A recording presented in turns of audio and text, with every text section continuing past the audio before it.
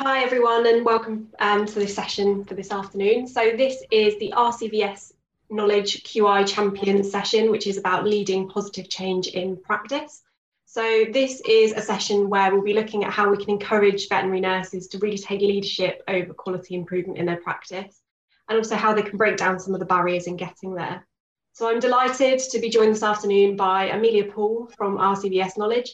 So Amelia has been an RVN since 2011 and has worked in a variety of practices, including hospitals, out of hours and charity. Since 2019, Amelia has worked at RCVS Knowledge, promoting quality improvements to the profession in order to help others provide the best possible care. Also joined by Helen, so Helen Silver McMahon. Helen gained her RCVS veterinary nursing qualification in 2000 and then went on to gain her diploma in advanced surgical nursing in 2005. Helen also holds a certificate in small animal nutrition and a certificate in emergency and critical care. Helen is currently studying for a master's in patient safety and clinical human factors. So welcome to Helen. And then finally, Kelly Tillett. After qualifying as an RVN in 1997, Kelly worked at Bell Equine Veterinary Clinic, which is a large equine referral practice in Kent. She qualified as an EVN in 2001.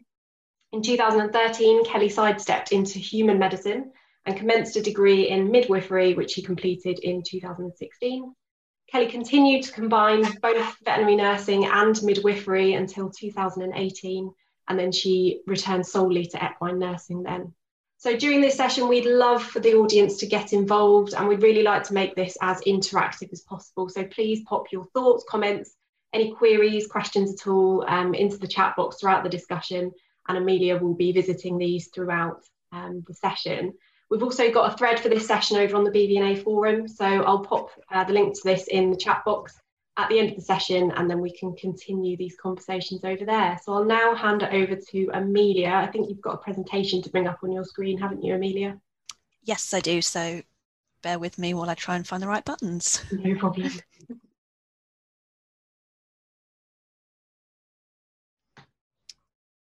I am presuming that everyone can see this. Yeah, we're all there. Brilliant. Thanks, okay. Sorry, it's all getting a bit confusing now. So as said before, I'm Amelia. I'm RVN from RCVS Knowledge, and I'm joined here by Helen and Kelly. So you've heard our intros, and we're going to be talking about leading positive change in practice. So I was going to do a bit of an introduction for everyone, but you've kind of already heard us. So I will introduce RCVS Knowledge. We are the charity partner of RCVS, but we are a separate organisation, and our mission is to advance the quality of veterinary care for the benefit of animals, the public and society.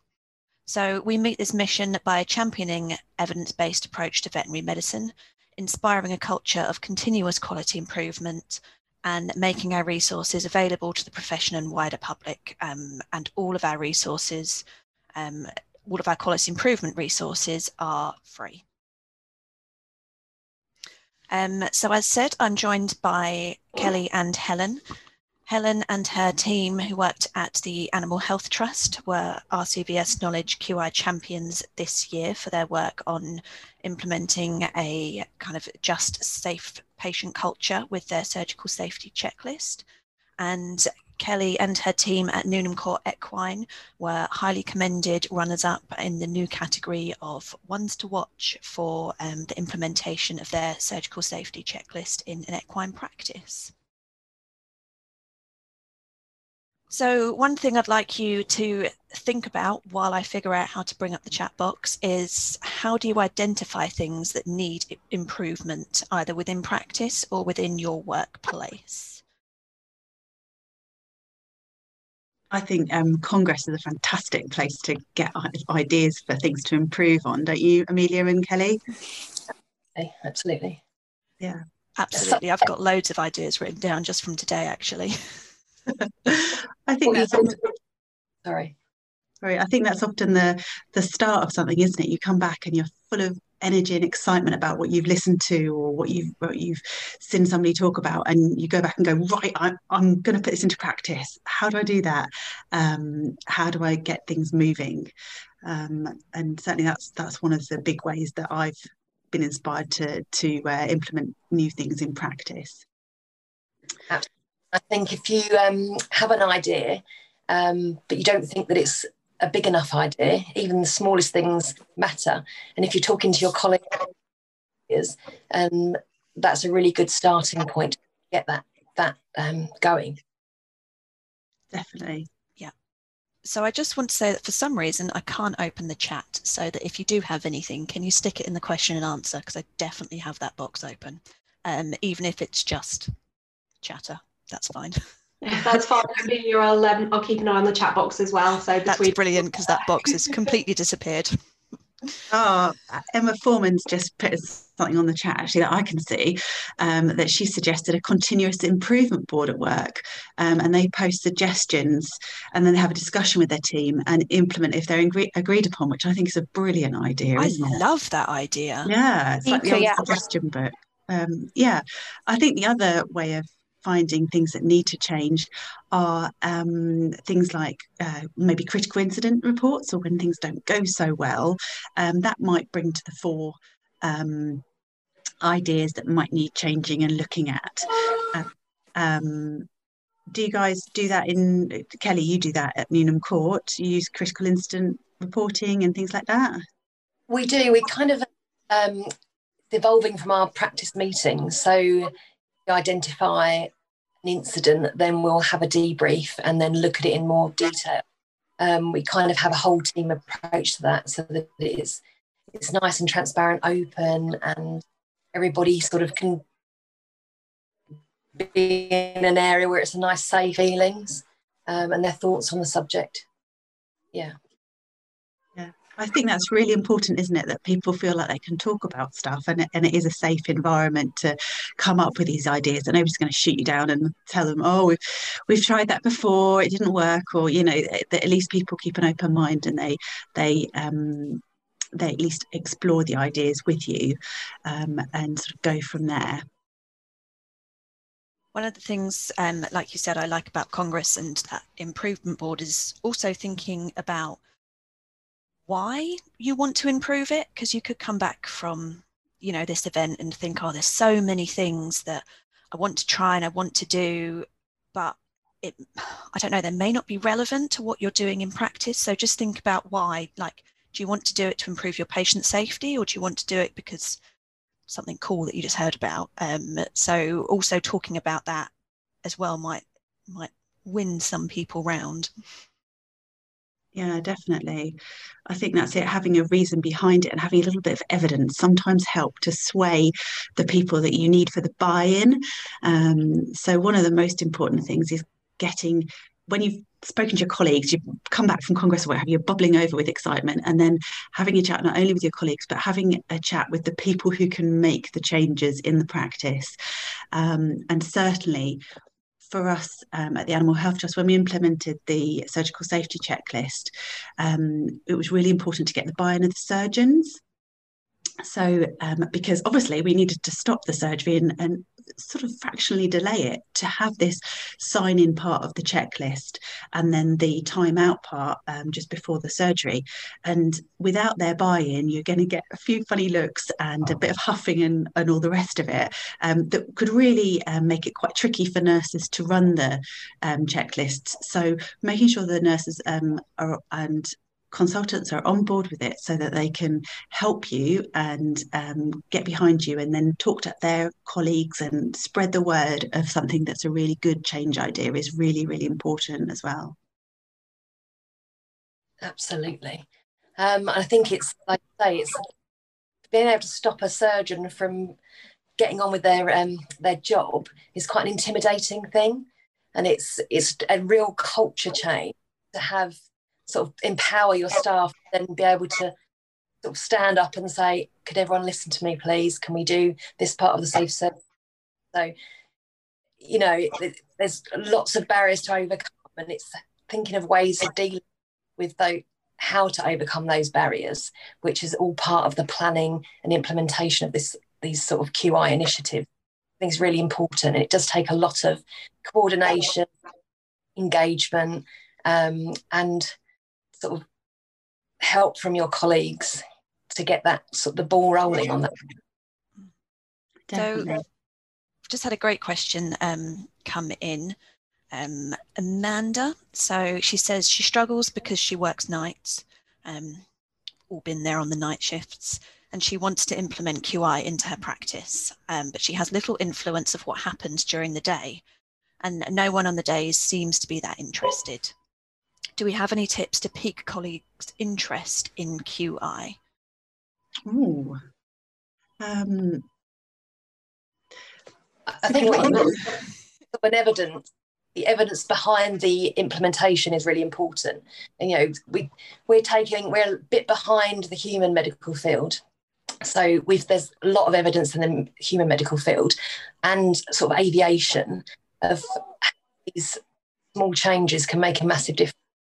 And so I think to look at evidence and be able to present that at practice meetings, a really good way of doing that, even if you're on the night shift, if you can get your head nurse or practice manager to put that idea forward for you, a little bit more weight, initial idea. I think that'd probably be a one step, sort of getting that into for you.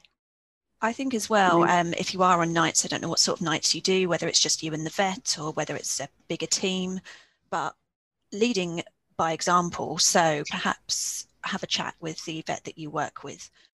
Maybe start by implementing some surgical safety checklists on nighttime, because the patients that you have will still be there during the day. And if people see that you're doing these surgical safety checklists or some IV checklists, that might just be the spark that they need to think, oh, you know, if they're doing that at night, that would be a really good idea to do kind of during the day. And especially at nighttime, it's really important anyway. I used to hit the wall at 3 a.m, and honestly, I was useless to anyone for about an hour and a half. So checklists were a real lifesaver with that. So that might be worth doing. Yeah, definitely. Yeah.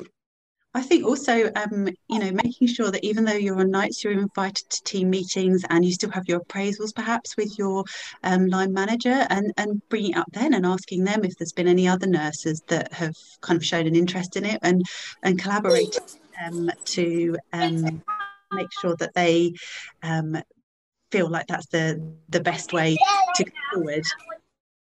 Yeah, I think another simple way sort of implementing is to put posters up around, so outside of theatre, have you started your safe checklist, and or put them in sort of areas so they're a visible a trigger for people to start thinking about it, even if it's not necessarily flowing immediately, but it plants the seed in mind.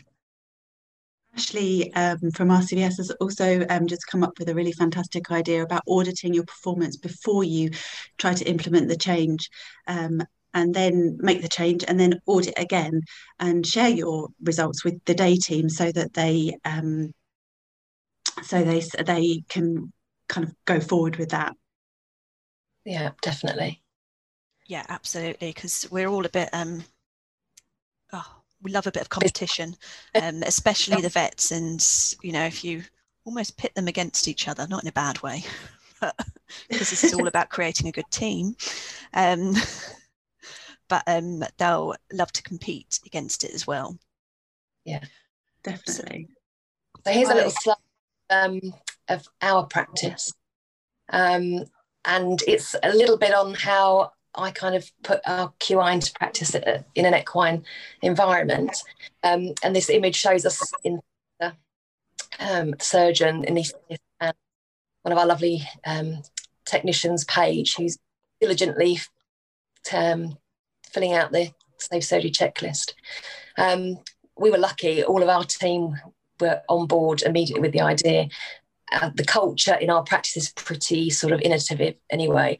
So people want to get on with new ideas, but that, as I said before, changing the culture can be a bit of a problem sometimes. But so we were really lucky that we were able to get this going sort of fairly well, fairly quickly, and we noticed sort of changes immediately with us just sort of taking a breath, pausing, looking at what we were doing, and at the same time giving sort of the nursing staff a bit of more confidence to be able to speak up in that environment. So it's a really good use in our practice. I think that's it. When you get started doing checklists, actually it is a rolling thing, because then when you've got a few people who are championing it and they are started doing them, when you're training other people, you can train them in feeling a little bit more positive and a little bit more bold in being able to stop the theatre and say, hey, we've got to do this first. And it's kind of a rolling thing until you've got the whole team engaged, and it just runs really smoothly. That's how we had it at the Trust, that it was just the culture of the theatre that this is what happened, and you were going to get stern looks off me if or one of the other nurses if anybody started surgery or talking or anything like that whilst they were supposed to be doing the checklist. So it becomes easier once you get into the throw of it, definitely. Yeah, you might find that you feel in an emergency situation that you're wasting their time. Actually, the emergency situations are the times when you really need to be focused and think about what's happening, because they're the times when people are going to sort of divert off of the checklist almost, and big important steps might, because it's a high stress situation. So, you know, even in a time where you think, oh, picking people up, it's actually the most important time to be able to complete all your checks. Definitely. And I always bang on about the fact that right when I started this journey, learning about stuff like patient safety and quality improvement, somebody said to me that you can only keep 7 things on your mental scratch pad. I was quite relieved, because I wondered why I couldn't remember everything. But this is what checklists are all about. We can't possibly remember everything. So it's having a piece of paper, a checklist there in front of you, so that in the emergency situation, we absolutely don't forget anything vital, and our patient receives really excellent care. Yeah. Definitely. Also, just obviously you say about the mental scratch pad in an emergency situation. I've worked in emergency for a long time, and actually it was only when I started doing routine things again that I used to forget things. So obviously checklists and things, not just for emergencies. That is when it's most important. But I found that I just could not prep for a bitch spay, because I just would forget it immediately. Ask me to prep for a GDV, I've got everything, but anything routine I just used to forget, and checklists really used to just save a lot of brain ache as well, and feeling like I was just a bit rubbish because I couldn't remember laryngoscope or something like that. So the idea of obviously quality improvement in practice is fantastic. And you two both come from places where the culture has been really good and where your team has really been engaged with it. Have you ever worked for people that haven't been engaged with it, or have been less than enthusiastic? For example, you know, they don't have time or something like that, far too busy, or anything that other people might come across that might make things difficult in practice? I think there's always a situation where you kind of have that, we've always done it that way around here, or we like to make our own decisions about that, and that's really tricky to get around. And that's where making sure that you start off with somebody who's really good at has massive buy-in, who's a really good stakeholder, to help engage the rest of the team is important, and making sure that you listen to everybody's opinions and be flexible and work so that the whatever you design is fit for purpose for your environment. So if parts of the checklist that you've downloaded off the website or seen at Congress don't work for your practice, don't say to people it's a working document, we can make it our own, we can change parts of it, or be understanding and flexible and kind of just look for different solutions. Don't give up. Yeah, I've been lucky. The culture in our practice, I say, is very good. But in the NHS, when I was training there, you know, it's quite a pretty intimidating environment. And there were some staff that would be more resistant to sort of getting on board with the checklist, but more from juniors. So the senior staff were pretty much well versed because it's been happening in the NHS for a long time. But as a student, I know I was quite, when someone hands me a checklist and said, right, stand in front of the whole obstetric theatre with an emergency C-section just about to happen, read that list out. It's quite, you've got like 30 seconds to do it. It's quite intimidating, but God, I think yeah, that sounds it.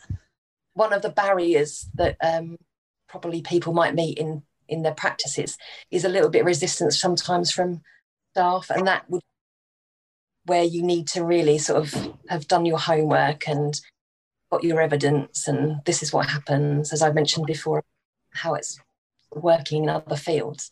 But I think, you know, it does sort of filter down, and it might take a little bit longer situations than others, but it does filter down. And once the outcome noted to improve, or people just get more confident, then it's definitely beneficial all round, really.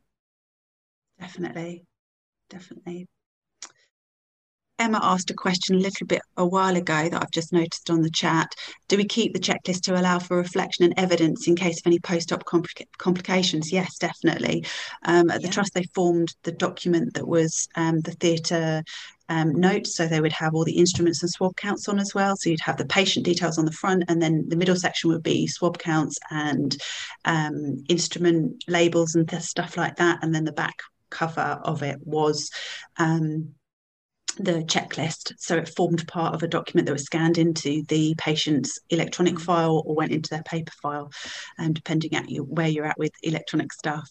I was also going to say, Kelly, that you know, when you're talking about evidence and making sure you've done your homework, that's really where RCVS Knowledge can help, because if you go to their website, there's loads and loads of tools on there as to the evidence behind everything. So if you go into the checklist manuals and what have you, then you'll find all of the bits and bobs you need to know behind that to really make a convincing argument for checklists, and similarly for other improvement methods as well. Yeah, we keep our checklists, our clinical notes, we scan them on. And I also have made like a product code. So I put it into the practice management system onto the client record that one has been completed. So when I go back to audit the information, I can get information really quickly. So it's good to put into a system into place where you can extract your data as well for your audit cycle. So I think that's sort of thinking ahead like that is a good idea. Yeah, that's a really good idea. And sorry, I thought you'd frozen then. I really like this slide that you put together, which is small changes can have big impacts.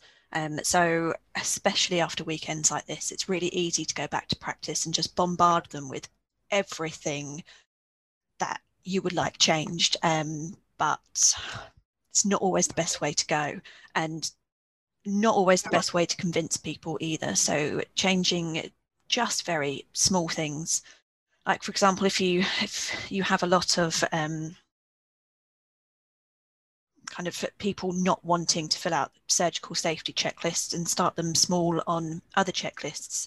In my last practice, we basically started them on kind of induction checklists. We would go through and tick if everything was ready for induction, and the vet would check. And that was kind of their introduction to checklists, so that they were already used to doing that before we then went full hog and went in with the surgical safety checklist. So it's kind of a little tester checklist before the real one that we wanted to put in. Yeah, definitely. I think also for trainees it's really helpful as well, because you know, OSCE tasks, stuff like that, where you've got to demonstrate you can check an anaesthetic machine. If you've got a checklist for checking an anaesthetic machine and you're using that checklist every day, then that's going to make life a lot easier as well. And you get into the habit of it. And here are some lovely examples of what we've been talking about. Speaking of, so we do have a surgical safety checklist manual that basically has all the evidence you would need to convince people in surgical safety checklists, and loads of examples. templates from RCVS Knowledge, and also examples from an assortment of small animal and equine and farm practices. So if you don't really know where to start, just steal one of theirs and, you know, have a play with it and see how it goes. But the evidence behind surgical checklists is a 47% reduction in deaths, which is a massive amount, and a 36% reduction in post-op complications. So I think even for the most hardened of people, that evidence alone would be enough to convince them. Definitely. We've got another question from Amanda. Thank you, Amanda. Formal training in QI. I'm doing a master's in patient safety and clinical human factors, which is QI is heavily embedded in that. But I also use a lot of the RCVS knowledge courses and resources that are online, because they are absolutely fantastic for veterinary stuff in our field. Quality improvement in veterinary healthcare is an emerging subject where we've got lots of people who are interested, and please join us. But it's really just evolving and getting started.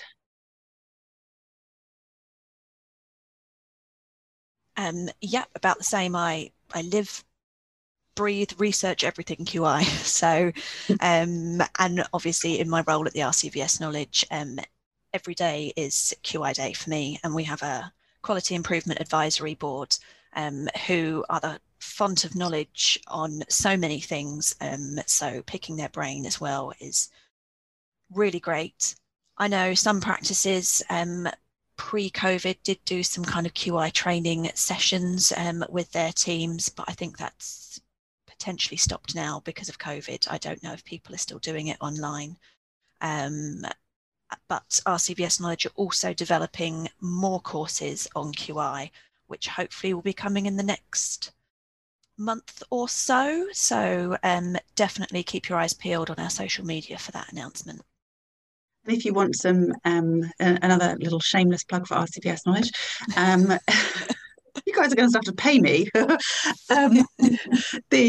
We are just started doing a blog on QI, which is taking sort of a bite-sized approach to different subjects, and then Amelia is very kindly helping us, I know as well, in linking all of the RCVS resources to the blogs. So if you just want to sort of more passively learn a bit about QI, there's some things that you can be reading there and following the links to RCVS, so it makes it a bit more approachable and bite-sized, like I say.